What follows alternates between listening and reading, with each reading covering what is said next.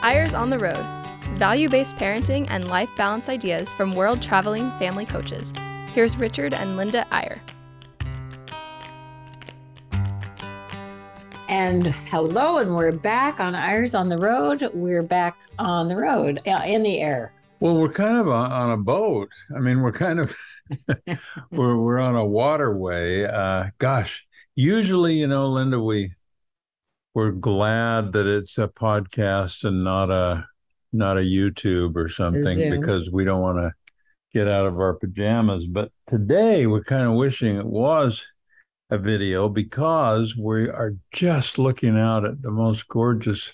A lot of you have been to Balboa, but we're on Newport. We're on the bay, and we're looking out at all these sailboats. I don't know why. Maybe it's in my genetic memory or something, but I just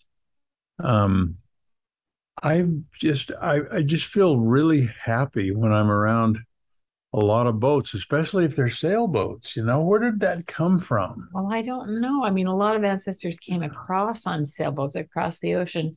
I don't think that was very attractive. Throwing up with measles, scurvy, and all that. I don't think it came from there. But it is unusual because you just are amazing. When you see a boat, you just go any kind of boat.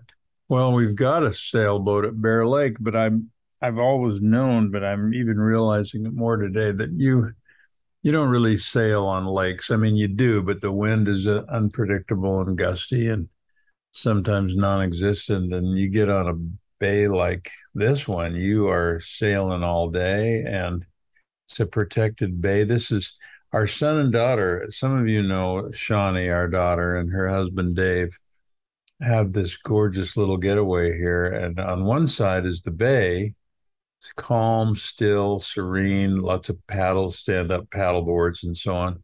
But on the other side is the ocean. If you want to get, you can go surfing, and then you walk across the little spit and go sailing on the same day. So pretty cool, huh? It is pretty cool. It's awesome.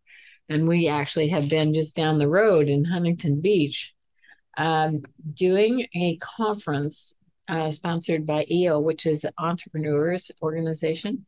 Excuse the airplane flying by really low. Do anything about it. We could say Eyre's in the air. No, it's okay. It's going to go right over. And so Linda got up to close the door anyway, just in case there's two of them out there somewhere. But anyway, we're delighted to be with you. We're not going to just banter aimlessly for very long. What we want to do today is tell you about this conference yesterday and about some observations we have that we think are really relevant to families and to parenting and to what we're all about and what so many of you are all about in terms of doing the best we can for our children. So what did you think of the event yesterday, Linda? There were 500 people, basically all of them entrepreneurs, because it's called the Entrepreneurs Organization. And so by definition, they all, and they're young. I mean, it's they can join, I think, when they're 25, if they have a company that has a certain amount of revenue. There are some criteria, and none of them are over early 40s. So they're all young. They all have young families. They all have young children. And so it's been one of our most delightful audiences. Over many years, it and another organization that's actually even bigger called YPO, Young Presidents Organization, similar in the sense that they're all young and most of them have fairly young children. So we actually love, I was trying to think yesterday why we love speaking to those groups so much. And I think it's because they really want to do their best, Well, they do, and they're good at doing their best, and they are creative. I mean, the theme for the whole conference was imagine, because that is what they're good at, is imagining. They've created the wildest companies you can imagine. It is really delightful to see how they've done it. The other organization, YPO, a lot of it comes from family businesses that have passed down, or people who have been hired to take care of a company. But this is people who have They're all entrepreneurs, yeah. Yeah, from scratch, they've figured out these creative companies. And you're right, Linda. I mean, and you're really good at this, honey. I envy how good Linda is, because she's genuinely curious about everyone. So, she'll find out what their company is, and you never know. Like you say, I mean, they might have a waste disposal company. They might have a company that makes magnetos for small aircraft. I mean, you just never know until you ask. But they're always interesting, because that's what they know. That's what they do. Yeah. And so it was fun. It was really fun. There were, I don't know how you feed. I think it was 450 actually. 450 yeah, somewhere people. just under. Oh my 500. gosh. And then the organization of getting everybody where they need to be today. There was their activity day. We left, but they had, so many different activities they could do. They only do this once every. Well, this was like a yearly, yeah, like a yearly event. Well, they do it in a different place all the time, but this was the West Coast region. But the way it works in this organization, in both these organizations, is they can come from anywhere in the world. And met a great guy from Athens, Greece, who invited us to come and speak in the Athens chapter. And we're like, oh, let us think about that for a minute. Okay, we thought about it. We'll come. Yes, we'll come. But anyway, it was really delightful, because we talked about family, and to see the interest that they had of raising good families and how to do better, and how to create a family culture that's going to be important for generations, not just now. Yeah, you said that well, honey. And I think what makes it fun for us, and we probably shouldn't admit this, but the older we get and the more, we've been speaking to this group in its various chapters around the world for 30 years. And I think it's fair to say we used to be much more careful. We didn't want to offend anyone. We didn't want to give any too strong an advice. We didn't want to talk about spiritual things. We wanted to just be sure we didn't, step on anyone's toes. And I think you're always good at being careful and sensitive, but we're more direct now. And essentially what we said yesterday, and what we often do with this type of groups, is we said, hey, you invited us here to speak about life balance, and how to balance work and family and personal needs. And that is what we're going to talk to you about. But let us be blunt. We know you well enough, through having spoken to your organization for so long. We know that you don't need a lot of help from us on how to run your companies. And frankly, you don't need a lot of help from us on, how to run yourself. You're mostly in shape. You take care of your bodies. You take care of your minds. You're really aware of, the need to be your best. But that third corner in the triangle of self, work, and family, that corner of the family, that's where we want to zoom in. That's where we want to spend our time today with you, because, and then we get into the offense and the defense, right? Explain what we mean by that.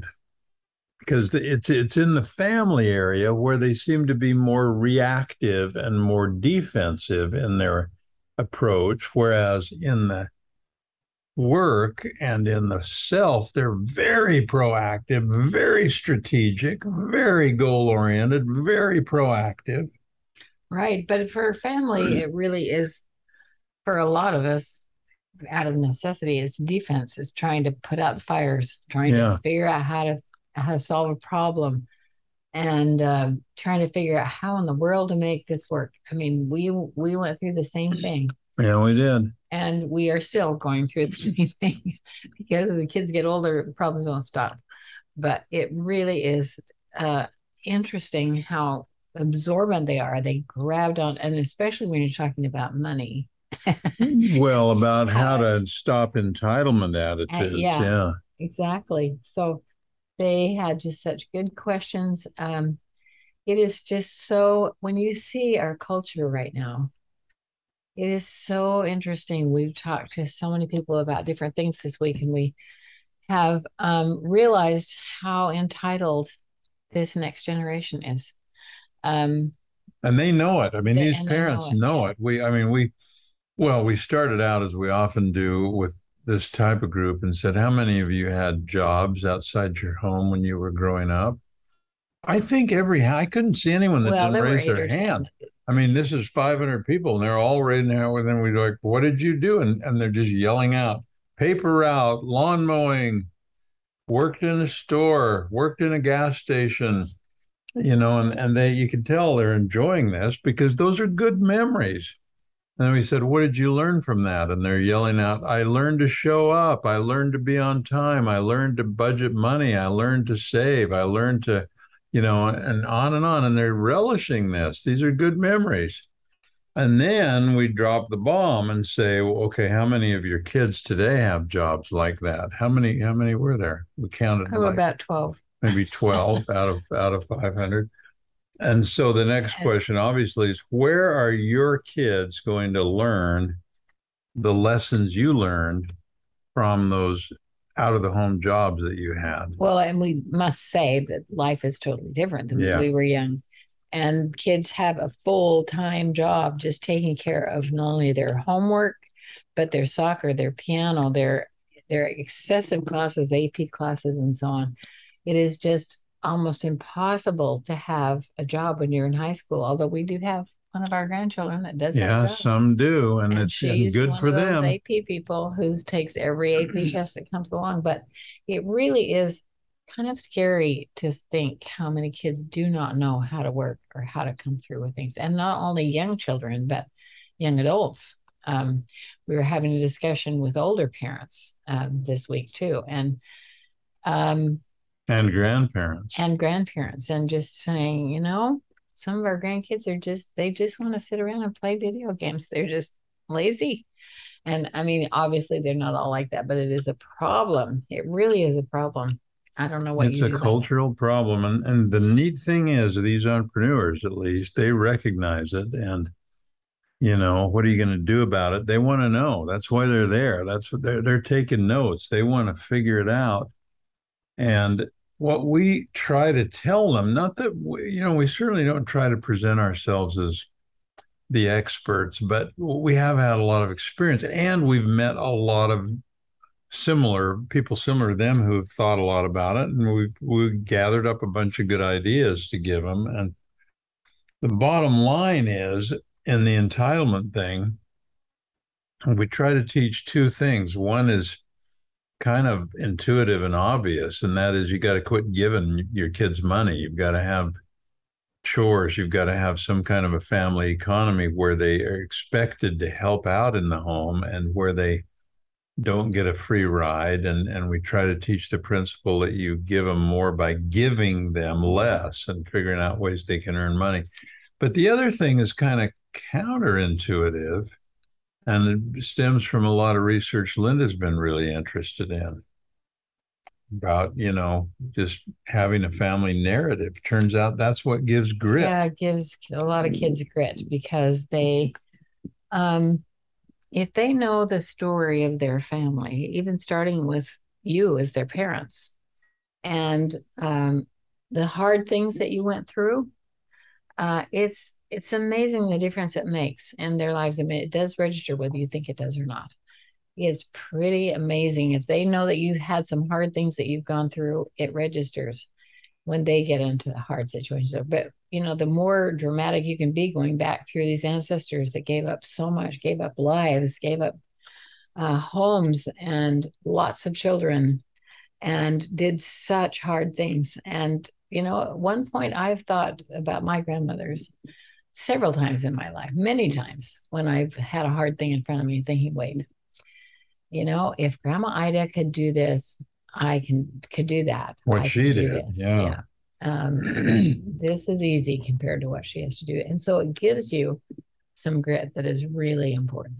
So we're going to take a little break. And when we come back, we're going to go a little deeper in terms of what we spoke about yesterday, because it occurred to us that we, in all the podcasts we've done, and some of you longtime listeners, we've never really gotten very deep into what we teach usually when we're out speaking to groups, and we wanted to give you kind of an overview, but also just to talk a little about how you change from a reactive parent to a proactive parent. So hang on, we'll be right back.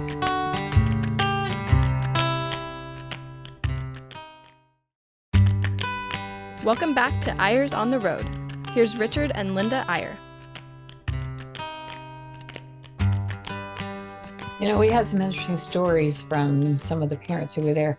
And this is a big group, and we have spoken to them a lot. So a lot of people that heard us come to their own chapters or years ago or several times, some of them. And one of the guys that was running it, in fact, two of them that were running it had listened before, and they were doing some things with their kids that were pretty hilarious. I mean, trying to follow along. They didn't go through just everything we told them to do. Nobody does. You have to figure it out. One of them totally didn't get it. But one of them totally didn't get it at all. But one of them had his two kids who really wanted cars when they were growing up, and he said, "What are we going to do when we're 16, Dad? Are you going to give us a car?" And based on our advice, we're kind of to blame, I guess. He said, "You're going to buy your own car. You are going to buy your own car, buddy, and you better start right now because saving up. Start saving up. Do what you can." So he actually did something that his dad didn't think was really, I don't know how to call it, the job that he was thinking he was going to get. It was an entrepreneurial job, selling something or other. And he made $8,000, and he was so excited about it. But, he worked, but he, didn't do too well. And then his dad matched it, actually. That was the deal. He actually, didn't he save up $4,000? His dad matched it. So he bought had to buy a clunker for $8,016 anyway. Yeah. So he bought kind of a clunker, and then he was really embarrassed because he lived in a really rich neighborhood and had to drive this junker around. And then his sister just went to work. She just went to work and earned so much money. She had $31,000, I guess, when he helped. So she buys an Audi. So she bought an Audi, and they had it sitting when he came home from college. They had it sitting in front of the car. And, she wanted him to see it and be jealous. But anyway, they felt a lot of ownership, and ownership is we never gave our kids any cars. Absolutely none. Not till they got home from their missions. They drove family cars. Yeah, they drove our junky family cars. We got a car for $1,000. Remember that? What was the name of that crazy car? Oh yeah, it was like a Rambler or something, wasn't it? No, it was not a Rambler, but something. It was really bad. That doesn't exist anymore. And then they drove cars that if they got an accident, we just said, well, too bad, Too bad for the other car. You just have to, you can't tell on yours. You'll have to pay for if you want to be, but they just never paid for any of the repairs. They just went around with these big bangs all over their cars. But they did have to pay for their own insurance, and that was an eye opener for them, and their own gas. Right, and which came in handy in a couple of accidents. But anyway, it really is fun to think about creative ways you can teach your children to have some grit and go after what they want, and how to save money and buy the things that they want. But anyway, we want to, just to kind of give you a real cursory overview, and then I want to make an observation or two about how some of these entrepreneurs are so creative and so proactive in their businesses, but really don't apply what they already know to how they raise their families. We'll get to that in a minute, but I'm a little distracted because I'm seeing these sailboats going racing by, honey. Sorry. But anyway, I think we tried to, we always try to say, look, here's the challenge, people. Here's the challenge, parents. We're trying to do something that's very hard. We're trying to create a family culture that is so strong that it sort of supersedes all these other cultures that swirl around our kids, the peer culture, the social media culture, the celebrity culture. There's just so many different competing cultures. And we suggest always that there's three things they need to learn to do. One is have this family economy where kids work within the home rather than just get handouts. Two is some family laws, just really basic, straightforward legal system in the family. We've talked about this before on the show. And the third thing, of course, is the funnest part of all, the family traditions, the family rituals, which kids end up never letting you ever forget or change in any way because they love this culture. They love being able to be part of something bigger than themselves. And so it's just fun to talk about those things and have people, give their own ideas and get their own ideas. And we love seeing young parents taking notes and really, really trying hard to sort of have a strategy, sort of have an offense, sort of have a way to do things that is fun and is not just reacting to what goes on. And they all agreed with us that, it's always more fun to play offense than defense. It really, really is. And so maybe we not tried fun, to give but them that offense. I don't know if it's easier. It's hard either way. If you're in a hole, playing defense to get out is quite a deal. But it's so great to have an offense just to figure out. And we loved the theme of it because it was imagine. Imagine, yeah. Just imagine your family being better from now to the end of your life or after you leave your family. What culture have you left with them?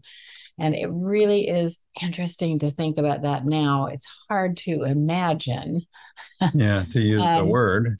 Having left your family and to see what would be left. But it's good to think about that. What can you do to really create a family culture that'll go on after you leave? So here's the question. Here's the dilemma. We've asked ourselves this for years. We're going to ask you and see what you think, just rhetorically, I guess.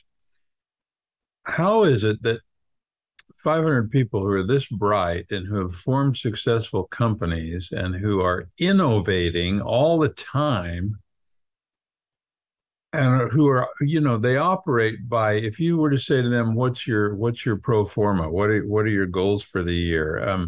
What's your vision statement for your company? They'd be thrilled. They'd haul out these documents. They'd show you where they're going. They'd show you how they're going to get there. But then those same people, when you say, okay, what's your vision statement for your family? What are your specific goals this year for your parenting? What are your goals or the things you're working on this year in your marriage? And you get a lot of blank looks. And I'm not criticizing. I'm just saying somehow the norm in large parts of our society is that the work and the creative family, the creative finance and all that is an offense, a strategy, but taking care of yourself. Yeah. The yoga, the whole phase of doing whatever it takes to keep your body in shape is becoming huge in people's minds. Absolutely. And so why doesn't that kind of thinking carry over into parenting? And I guess it's because it's so unpredictable. You don't know what kind of kids you're going to get. You don't know what they're going to face. You don't know what kind of problems you're going to deal with. So a lot of times it's like, hey, if I have a problem, I'll go find a parenting book or I'll get online and figure out how to solve the problem. But that's not how you'd run your business. You wouldn't say, well, I'm just going to go in the office and sit down by my desk, and if everything's fine, I'll just sit there. And if there's a problem, I'll try to solve it. No, you'd have a goal, you'd have a plan, you'd have a strategy. So that's what we're trying to say is, can we apply that same type of, I guess proactive is the best word, right? I mean, proactive thinking. I guess. And so, I think sometimes we were pretty adamant about doing this, maybe over the top doing this with our kids, our own life, with our own kids. But we've had some payoffs lately that have really been wonderful. Today, our 4 daughters launched a new podcast called In the Arena. And those 4 daughters, one of them lives in Arizona, and then 3 are now in Utah, which is kind of a miracle. Surprising to us. They've never lived in Utah before. So, but they get on the phone once a week or they get on Zoom. And they record podcasts from their closet so that the kids are not going to bother them. The people that are helping them say, go where there's a lot of fabric so it soaks in all of the sound. So we saw them sitting in their closets filming or recording this, and it was pretty funny.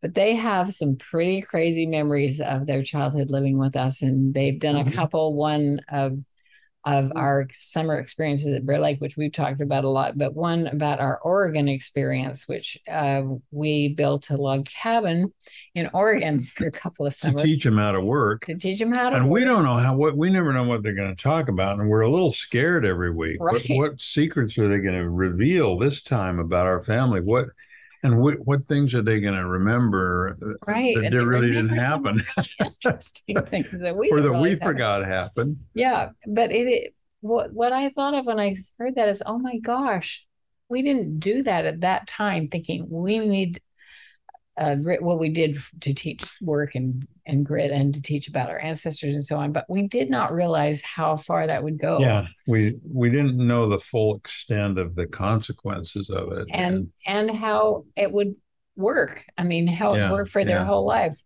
and the things they remember are astonishing. We'd forgotten so many of those things, but they somehow remembered building that outhouse. And you know, Linda, I mean, a lot of our listeners on Eyre's on the Road are also followers of Shawnee, our second daughter, on her blog, 71 Toes, and Charity, our youngest daughter, her blog is almost equally popular, called Right Now, WRIGHT. Is her last name, and Saren and Sadie. Saren has an organization called Power of Families, and Sadie is a social worker who does a lot of things for families. So actually, all 4 of our daughters, you know a lot of you know them better than you know us. It's so fun as kids grow up, and those of you who are older who are listening, I'm sure you will understand this. At one point, one of Sadie's daughters, her kids all grew up in Boston because both of them went to school in Boston. And her oldest daughter, who's now just getting ready to graduate from high school and is a magnificent person, was so hard. She was such a hard kid. She was judging everything her mother did. And so in fact, she started her own blog. She decided to start her own blog when she was about 9 or so, or 10 maybe. It's called Faults of My Mother. Faults of My Mother. And I think it's still going. Yeah, it is. You can look it up. faultsofmymother.blogspot.com. Well, by the way, while you're on addresses, though, let's not forget the name of this brand new podcast, which just launched today. Oh, yeah. Is In the Arena. In the Arena is the name of it. In the Arena with the Eyre sisters. I mean, that's the subtitle, with the Eyre sisters. That's a good idea. So you can find it on any podcast source that you have. Look it up. There are three episodes there right now. But in the arena, meaning we had them all memorize the President Roosevelt quote. Teddy Roosevelt. About how important it is to be in the arena with blood, sweat, and tears, and so on. Not on the sidelines. Not on the sidelines. You'd call it in the trenches, honey. Right. In the trenches of parenthood. But they are in the trenches. But yeah. Anyway, they are in the arena, and it is so fun to listen to their memories. So that's a treat for us every week, and a little bit scary that we've got to look forward to. What will they talk about this week? Their pattern is they use the word eccentric a lot. We were raised in an eccentric family, and I'm always not quite sure what I think about that. And then they'll give an experience like, living in Japan or building a log cabin. And then the best part is they roll that into, now what can we do today in our own parenting that teaches those same lessons? It may not be as extreme or crazy as some of the things that our parents did. That's another word they use pretty often, is crazy. Well, I think they're right. But it really has been fun to think about it, not only just because we were with these people asking them to think about their family, their future family, what they're going to leave, but to see what we've left with our kids. And, certainly not perfect. There's a whole lot of stuff that goes through on the way, but I can't really wait till they start interviewing their brothers. Yeah, they're going to do that. They'll get a different perspective and from they're that. also it's not going to be just all about us. It's going to be about really helping moms to go through things, getting their input, and a community. They were asking for ideas on the lunch party today. What do you want to hear? And had some fabulous ideas. So thanks for joining us. This was kind of a different show today. We'll get back to some of the 3-letter lessons and other themes next week. But for now, good luck with your family. And we would love to let Logan Gardner, our producer, know that he is fabulous. He's flexible. He does such a great job on all these. We thank you, Logan. And he never makes us do a second take. He doesn't. And he's always available when we need him. Thank you so much. So we'll see you again next time on Eyre's on the Road. Bye till then.